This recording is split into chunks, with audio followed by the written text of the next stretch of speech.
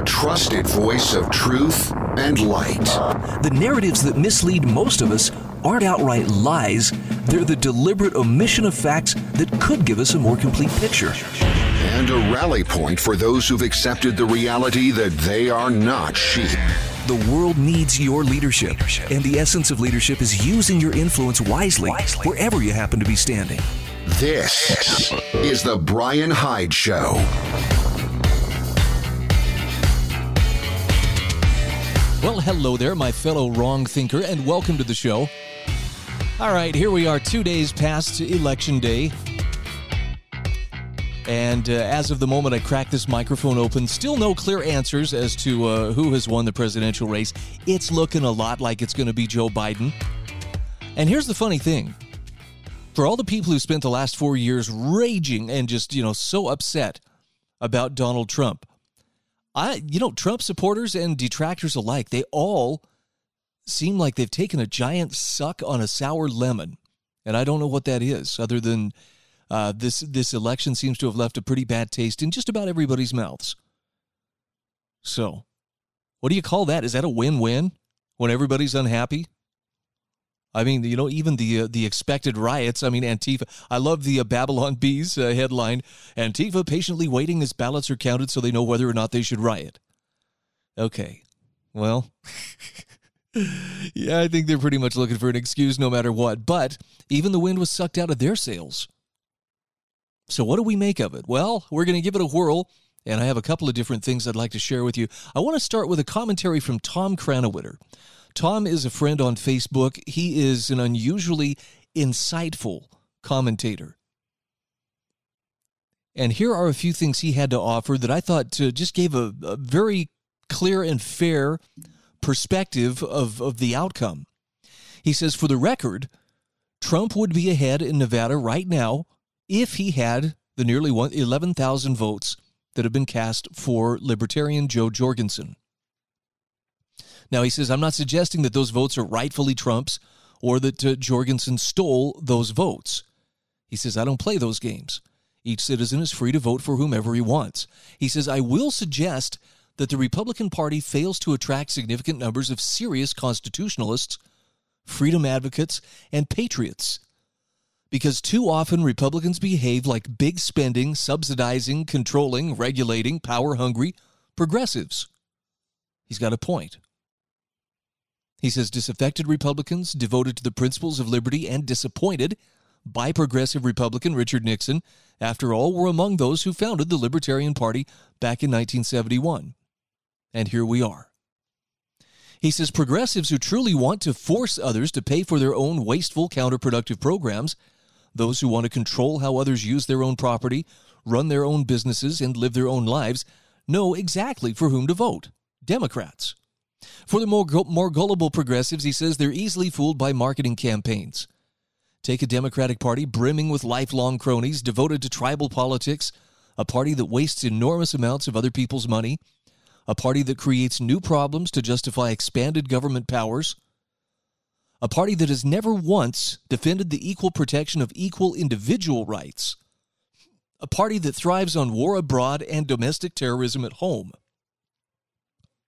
a party that operates by confiscation and control. Call it love and peace and caring, and they swallow it hook, line, and sinker. Now here's what's interesting. He says, but if you cherish the American ideal of individual liberty, if you prefer constitutional self-government over progressive central planning, if you think private property is good and should be protected by law, if you think the principles of the American founding are worth defending and teaching to others, you might not know where to go or with whom to ally. And he says you might look to the Republican Party, and you might not. You might look to the Libertarian Party or somewhere else. He says this is the central question of our age: self-government or central planning, the Constitution or bureaucratic regulation, productivity or subsidies, independence or dependence, equality under the laws or tribalism, freedom or control.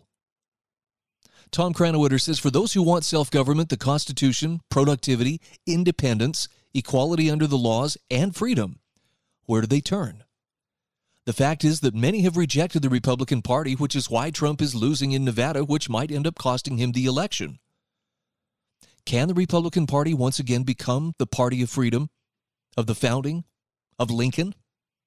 He says there might be no question more important in our political future, near future, that is. Now, I'm not telling you have to agree with what Tom Krannawitter is saying, but I think he makes a whole lot of sense. And I count myself as one of those people who, I may have voted with the Republicans this time around, but it was less because I willingly ran into their arms and more so because I found myself backed into the corner which their party was occupying by some of their opponents. Basically, I want to be left alone. I want to be able to enjoy the fruits of my labors. I want to be able to make my own decisions, utilize my own property, and I want to leave other people alone to pursue happiness as they wish to pursue it. Is that too much to ask? Yeah, don't answer that question. Republicans aren't necessarily content to leave me alone, but they're far less concerned with micromanaging my life and telling me everything to do, say, or think than their Democratic counterparts. And so I'll have nothing to do with their Democratic counterparts and only reluctantly throw in with the Republicans as necessary. But it really goes beyond political parties, and that's the point Tom Krannawitter makes so beautifully. It's not just about Party A or Party B. It really comes down to the collective versus the individual. And you will find that there are good people, and I mean really good people, on the progressive left who nonetheless understand that the rights of the individual matter. They may not be willing to embrace libertarianism full on or Republicans full on, but they understand that the rights of the individual count. I guess my hope is that we can find some kind of a common ground where those of us who want to take over the world and leave everybody alone have some place where we can make that stand. Because I'm tired of being messed with, and I know that many of you are tired of it as well. It just doesn't do to have someone trying to centrally plan every aspect of your life. And more so than politics, I believe that the key to remedying that surge of collectivism starts with promoting the principles and practices of liberty at the individual level. I know a lot of people who do this, through how they raise their kids, how they talk to their neighbors, how they interact with their coworkers. Some take it to another level. They write, or perhaps they host a podcast, or they found a nonprofit. Every one of us has something that we can and should be doing, but I think it helps to remember that that's the real battle. It's not Dems versus Republicans. It's not left versus right. It's not red versus blue. It's the collective versus the individual. And if you will stand with the individual and stand for the rights of the individual, for equal protection under the law, I will stand with you all day and all night. That is my promise. All right, moving on. Well, it may just be like nostalgia, but I don't know. I seem to remember a time when election night was actually fun. Now, part of that had to do with the fact that working in the media, I covered an awful lot of election night returns for the various radio stations or media outlets for which I worked. And sometimes it got to be a little bit old. Sometimes it would carry on until the wee hours of the morning. But I don't think I've ever, had such a sense that it stopped being fun and became more of this existential choice like I've seen this year. Jeffrey A. Tucker has a great column published yesterday about the fun night that wasn't fun. Listen to what he has to say. He says, in the old days, which seem behind us, people were invited to marvel at the workings of the American system. For all the problems with the vote in a constitutional republic, at least it assures the peaceful transition of power. That was the core argument that old liberals made for democracy. It kept violence at bay. Instead of killing each other for power and control, we went to the ballot box and acquiesced even when the vote didn't go the way we wanted. No more violent revolutions. Bring the peaceful cooperation of market action to politics itself. But he says the result somehow seems impossible this year, a year when the stakes are higher than ever because governments have never controlled so much of our lives. We found out some things we didn't know. We discovered that government can stop our travel plans. They can force us to stay home. They can shut down the stores and restaurants. They can ban us from recreation. They can shut down theaters and concert venues, not just piecemeal, but all at once. They can ban us from access to doctors and dentists, forbid weddings and funerals, abolish our traditions, Easter, July 4th, Thanksgiving, even Christmas, under the pretext of public health. And there's something more we discovered after election night. We'll come back to that in just a few moments.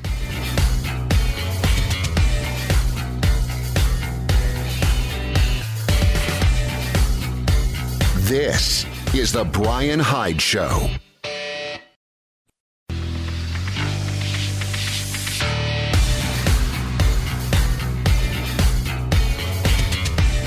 This is The Brian Hyde Show.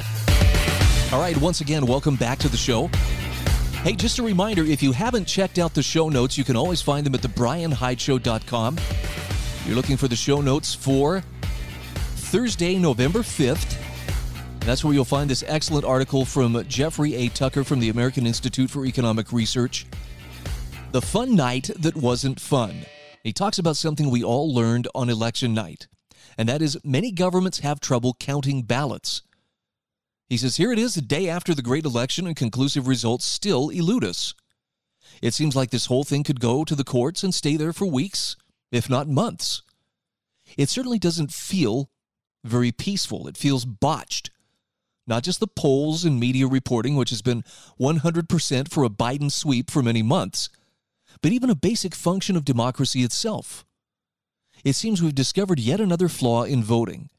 It's managed by an institution that is really poor at managing things.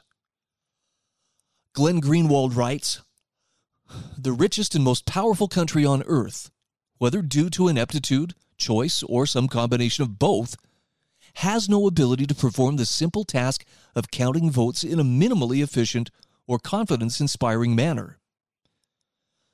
As a result, the credibility of the voting process is severely impaired, and any residual authority the U.S. claims to spread democracy to lucky recipients of its benevolence around the world is close to obliterated. Greenwald says no matter what the final result, there will be substantial doubts about its legitimacy by one side or the other, perhaps both. And no deranged conspiracy thinking is required for that.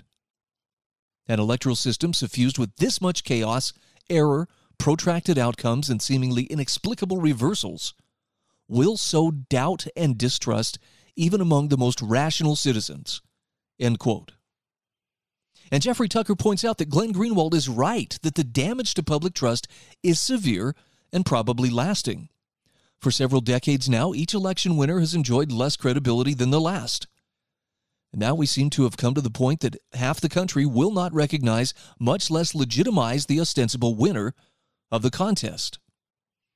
But Jeff Tucker says, consider a larger lesson here. We do not want governments that cannot count ballots and competently manage elections to be in charge of mitigating a virus. What happened in 2020 is a scandal for the ages. Both parties are implicated.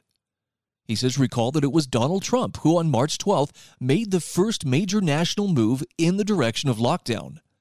By executive fiat, he closed flights from Europe, then the UK, then Australia, actions so draconian and extreme that such was never imagined even by the most nativist nationalist. This action set the tone for government control. Once the other party got involved at the state level, we found ourselves, and still find ourselves, subjected to a level of control that would be considered unconscionable at any time in our history. By the time Trump figured out he was being trolled and gathered into his inner circle some actual rational scientists who could explain the basics of immunology to him, the lockdowns had smashed everything we had previously taken for granted. Then he also found himself powerless to control governments at the state level, while still not dealing with his initial mistake of thinking he could use his power and authority to fight and destroy the invisible enemy. Jeffrey A. Tucker says at some indiscernible point, and perhaps this was the point from the beginnings of this insanity in late February, the virus was no longer a bug to be managed, but a political issue to ride all the way to the November elections.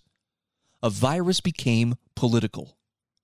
Now, to be sure, there was and is a tremendous intellectual error associated with the belief that mandatory human separation and the smashing of the social order is the way to control a textbook virus. But how and why this error came to dominate the national narrative for fully 8 months cries out for explanation. Surely politics has something to do with it, if not everything to do with it. Tucker says to some degree the election became a referendum on lockdowns. Trump found that his anti-lockdown rhetoric gained the most applause lines at his rallies, so in the last weeks before the vote, he started emphasizing this more, and his poll numbers began to shift. Also, his message started informing races for the House and Senate. And sure enough, though the Democrats will likely gain the presidency just barely, the composition of Congress will not change. Tucker says it'll be months before we can tell to what extent the lockdowns had an influence on the outcomes. One merciful result for which we can hope is that the virus will no longer be deployed for political purposes, and perhaps some modicum of good sense will return. Disease is something to be dealt with by medical professionals, not politicians and their advisors using executive decrees. He says, may this wonderful country be forever spared another nightmare such as 2020 has brought. The way to make sure that happens is to finally recognize and embrace the limits of state power. Let them figure out how to count ballots before they ever again take away our freedoms in the name of virus management. Love it. I think that's actually right on the money. Yeah, if you wouldn't count them to give you a good, solid election result, why would you trust them to tell you whether you can or can't work or what to do and how to handle, the COVID problem? Those are decisions you and I need to be making. Now, interestingly enough, Freedom made some fairly strong advances in Tuesday's election. And this is going to be counterintuitive for some folks. It's going to make some people maybe a little bit uncomfortable. But did you see how many states stepped up and legalized marijuana, or at least made significant steps towards ending cannabis prohibition? Oregon took it a step further, as they, maybe not surprisingly, were want to do. And they have decriminalized possession of just about all drugs, including heroin, including cocaine. I mean, they have basically taken it out of the realm of criminality and more into the public health realm. And again, I know for many of my conservative friends, that means everything's out of control. It really doesn't. And you can look to Portugal for an example of how this works, taking it out of the realm of we punish this with criminal justice and into the realm of health, where people who are either addicted to these substances or dependent on these substances can get the help that they need rather than having to skirt the edges of society, by hiding in the shadows because they're afraid of legal consequences. John Miltimore actually has a terrific article on the Foundation for Economic Education's website. Tuesday was a green wave for marijuana legalization. He says, for months we've heard about blue waves and red waves, but Americans saw neither on Tuesday. Democrats retained their House majority, but bled several congressional seats, while Republicans appear poised to keep the Senate. And nobody knows who the president will be. But that doesn't mean there was no wave, however. America's march toward ending cannabis prohibition continued on Tuesday as voters in several states embraced legislation by overwhelming margins. 5 states, Arizona, Mississippi, Montana, New Jersey, and South Dakota, had ballot initiatives seeking to legalize use of the recreational drug. Each state voted in favor of legalization. As of early November 4th, the results were the following. It passed in Arizona 62-40, Mississippi 62-38, Montana 57.5 to 42.5, New Jersey 66 to 34%, South Dakota, 53.5 to 46.6%. Hard to say, well, that was just, some fringe issue that just was, supported by a tiny minority. We're going to come back to the article here in a few moments. We'll explore some of the reasons why the unstoppable green wave appears to be sweeping across the country. And even if you are a person who would never, pick up a joint or otherwise use any cannabis product, I'm going to do my best to explain why this is actually a good thing. And it benefits you and even people who would never use cannabis at all. We'll have that just the other side of these messages.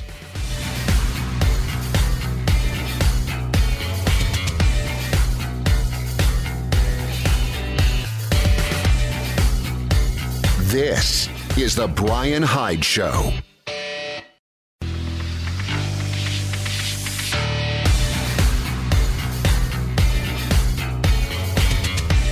This is The Brian Hyde Show. All right, welcome back to the show. Thank you for joining me in this exercise in Wrong Think. And I really feel like, man, I'm skirting the edges of Wrong Think today, venturing out on the thin ice, as I share with you this article from John Miltimore from the Foundation for Economic Education. Tuesday was a green wave for marijuana legalization. Now, I understand for some people that's a scary thing, especially if you're a person who would never consider using recreational marijuana. That may seem like, oh, that's the last thing we need. But I'd like to explain, or actually I'm going to let John Miltimore explain why this is actually good for the overall cause of freedom.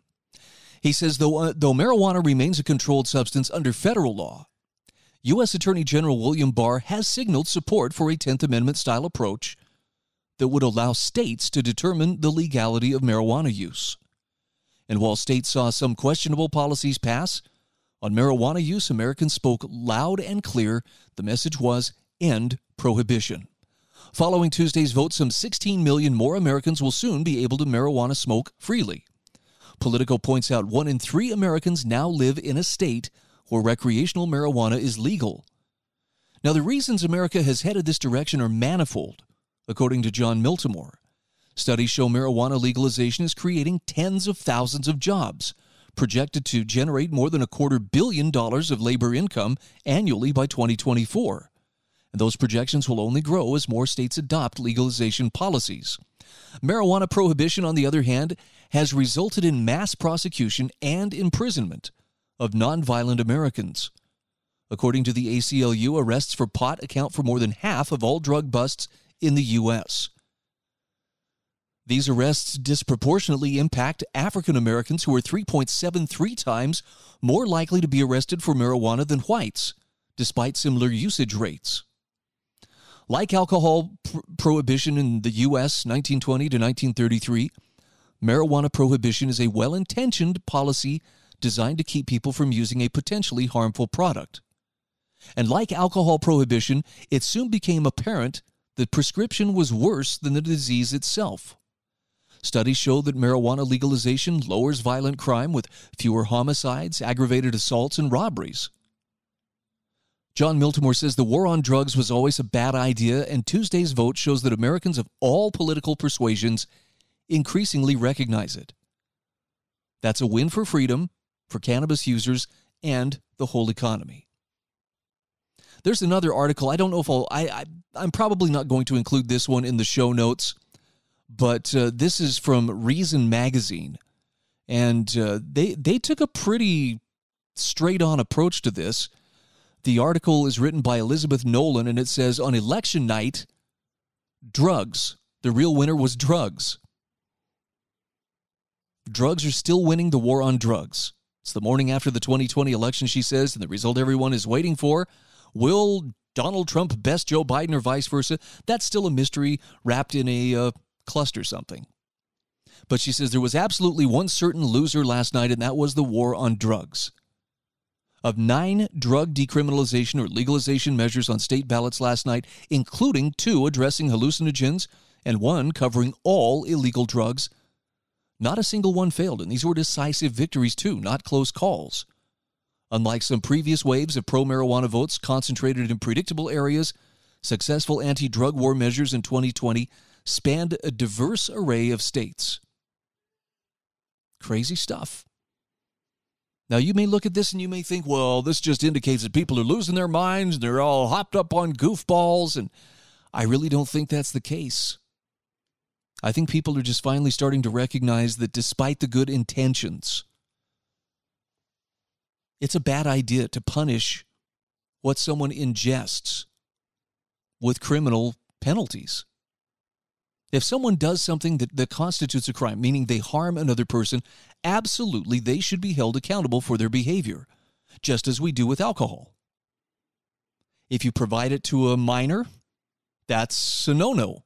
Go out and drive while you're under the influence of a particular substance? Yeah, that's a no-no as well.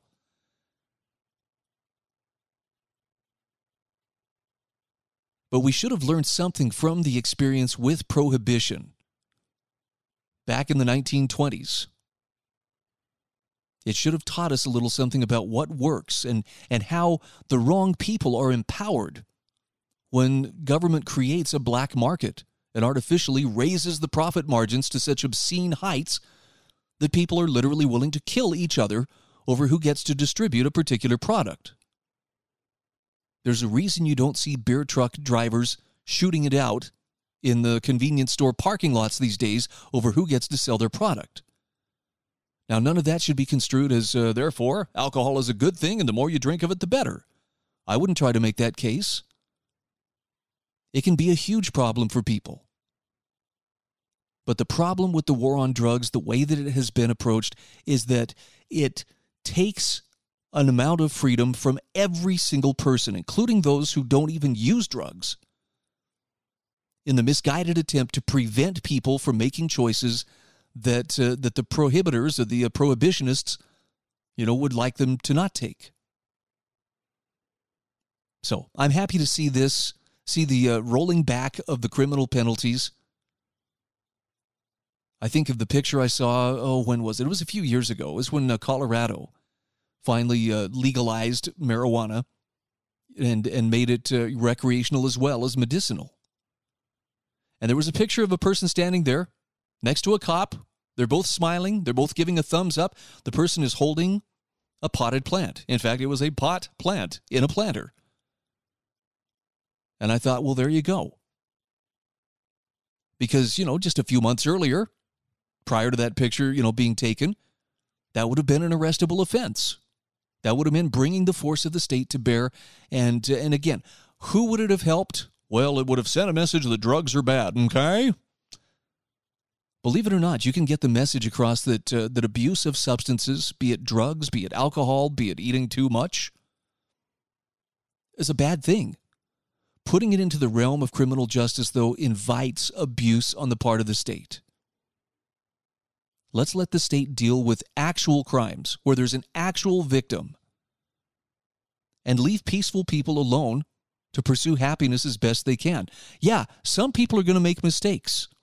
And those mistakes that they make in pursuit of their own happiness, that's what Lysander Spooner explained, are vices.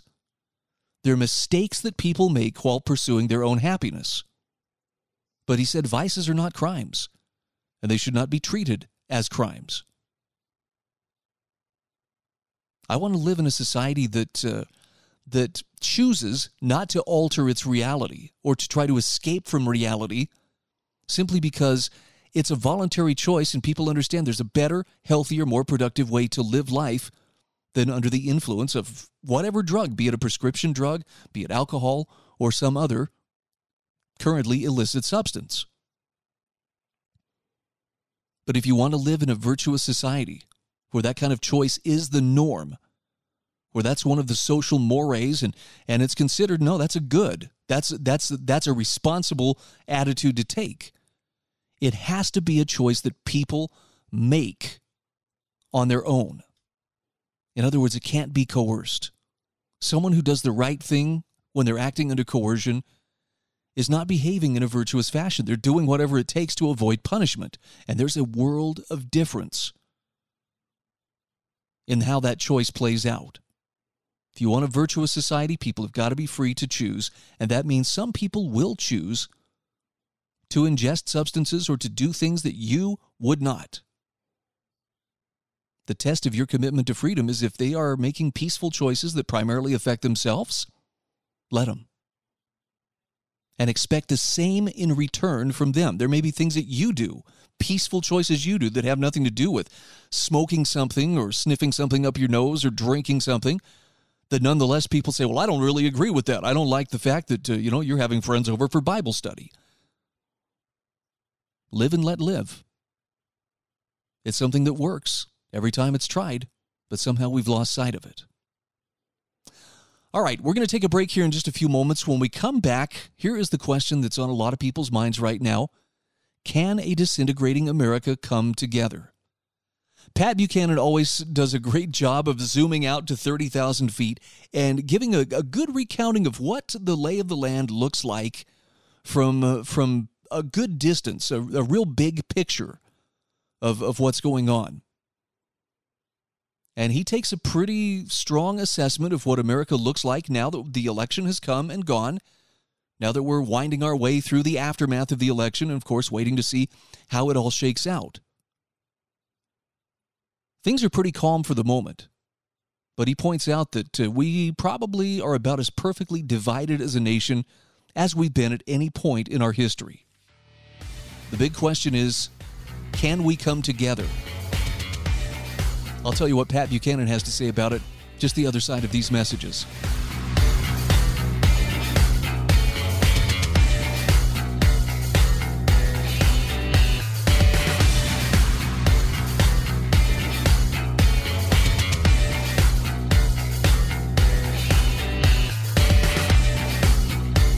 This is The Bryan Hyde Show.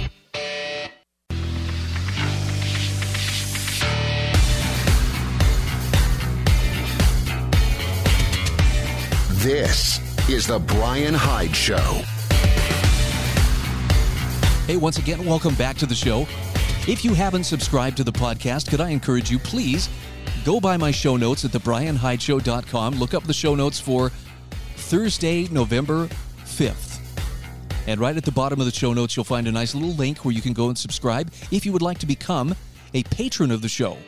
Well, I'll tell you what, it would be greatly appreciated. Every dollar that you donate is used for the sacred duty of proclaiming the message of liberty. And I take this very seriously. And this is what I do, and it's a privilege and an honor to do it. I feel a stewardship here, and I thank those who have stepped up and become regular monthly supporters of the show.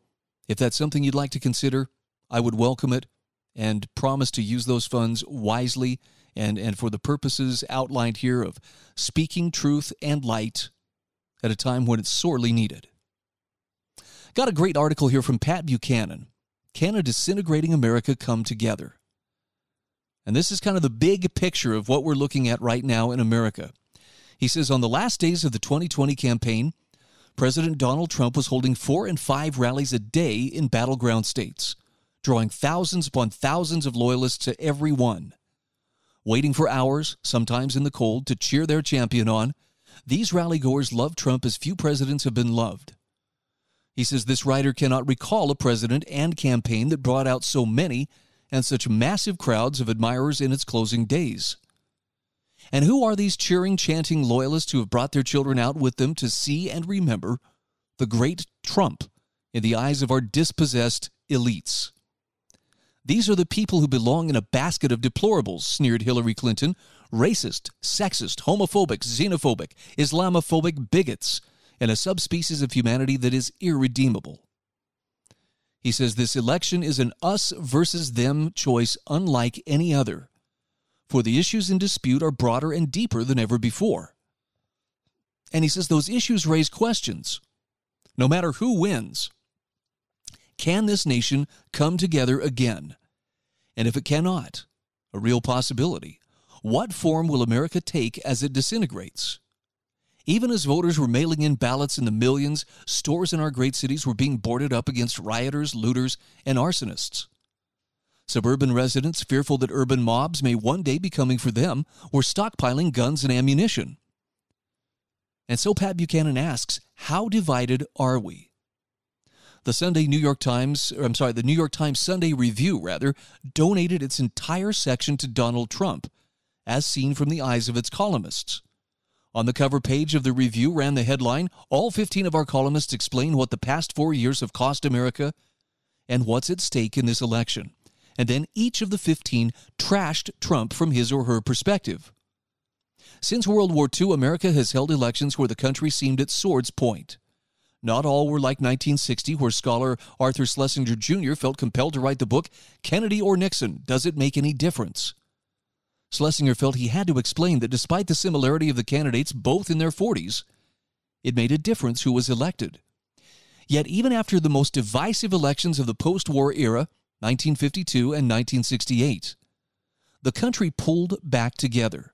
President Dwight Eisenhower from 1952 to 1958 and Richard Nixon from 1968 to 1952 and 1968 rather. Hang on, 1952 and 1956, and then Richard Nixon from 68 to 72 restored unity to the nation during their first terms by ending the Asian wars into which their predecessors had taken the nation. New leadership ended the wars and brought the United States together. So the difference today, well, Pat Buchanan points out Americans are not divided over war. One of Trump's successes has been to keep us out of new wars, even if he has not yet extracted us from the wars he inherited. Today we are divided over ideology, morality, culture, race, and history. We're divided over whether America is the great nation we were raised to revere and love, or a nation born in great sins and crimes, such as the near annihilation of indigenous peoples and their cultures and the enslavement of hundreds of thousands of black peoples from Africa. Are we the nation of 1776 and 1789, or the nation of 1619, whose institutions are still infected with the so-called systemic racism of our birth? In this divided country at times, Buchanan says Americans seem to detest each other. Indeed, if the United States did not exist as one nation, would this diverse people ever agree to form a compact to come together, or would we seek to retain our own separate identities? In tearing down the statues of explorers such as Christopher Columbus or the Founding Fathers and their successor presidents, from Andrew Jackson to Abraham Lincoln to Teddy Roosevelt and Woodrow Wilson, the contempt for the country these men helped to bring into being and for what this country stands for today is manifest. He says a significant slice of America's young believes that the nation to which they belong was detestable from its birth, and that the Western civilization from which it sprang is not worth saving. In his farewell address, President Ronald Reagan spoke of the America where he was raised and which he cherished, saying, quote, "The hope of human freedom, the quest for it, the achievement of it, is the American saga. And I've often recalled one group of early settlers making a treacherous crossing of the Atlantic on a small ship when their leader, a minister, noted that perhaps their venture would fail and they would become a byword, a footnote to history. But perhaps, too, with God's help, they might also found a new world, a city upon a hill, a light unto the nations." End quote. Pat Buchanan concludes by saying, how many Americans still believe what Reagan believed? How many yet see America as a city upon a hill, a light unto the nations? You don't have to be, engaging in weepy-eyed, patriotism and just salute the flag when it comes by to understand that there is something unique about this nation amidst all the other nations of the earth. And I have to be careful how I say this, because some people will misconstrue this as, so you believe in American exceptionalism, as in, we're all that and a bag of chips, and if anybody messes with us, it is our prerogative to kick their teeth in and put them in their place. Furthermore, we can just go do that to pretty much anybody around the world. Why? Because might makes right. That's a definition of American exceptionalism I don't subscribe to. But I will say that I believe there is something unique. There is a promised land quality to this nation. And I think if you were to look at the writings that reflect the attitudes and the understanding of the founding generation, you would find that there was a great reverence for what they called divine providence, meaning they believed that there was a divine plan and that this nation's future was a part of it. Now, look, they weren't perfect, and so I'm not trying to deify them or say, by gosh, everything they did was beyond reproach. But again, you can't read their writings without coming away with the understanding that there was an incredible humility and appreciation and love, not just of liberty, but of God, whom they saw as the source of liberty. And maybe I'm just reading into it what I want to read into it, but I believe that those things are connected. I don't think that freedom could have been possible on the scale that we have seen and enjoyed throughout most of our nation's history, if not for the hand of divine providence. And when you read the different proclamations made by presidents and made, before Congress, days of fasting, days of prayer, days of thanksgiving, in which they encourage the nation to appeal to God, not as a theocracy, but simply as a God-fearing people, for the sake of their liberty, and to help them preserve their freedoms. You can't help but notice that they believed there was more to it than simply, a political outcome. This is what's going to work. They weren't as Machiavellian in their approach as many of our politicians appear to be today. As a bonus, I'm going to include a link to an essay from the 10th Amendment Center. This is from Sam Jacobs. I believe this was originally published on ammo.com. Freedom versus Liberty: How Subtle Differences Between These Two Big Ideas Changed Our World. I know we have a tendency to kind of use these words interchangeably, but they are actually quite different.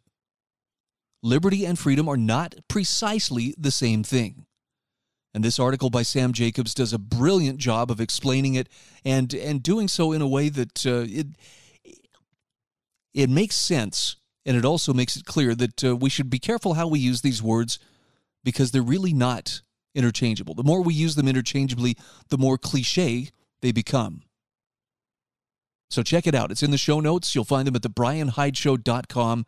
Again, that's the article, Freedom versus Liberty: How Subtle Differences Between These Two Big Ideas Changed Our World. Thanks again for joining us today.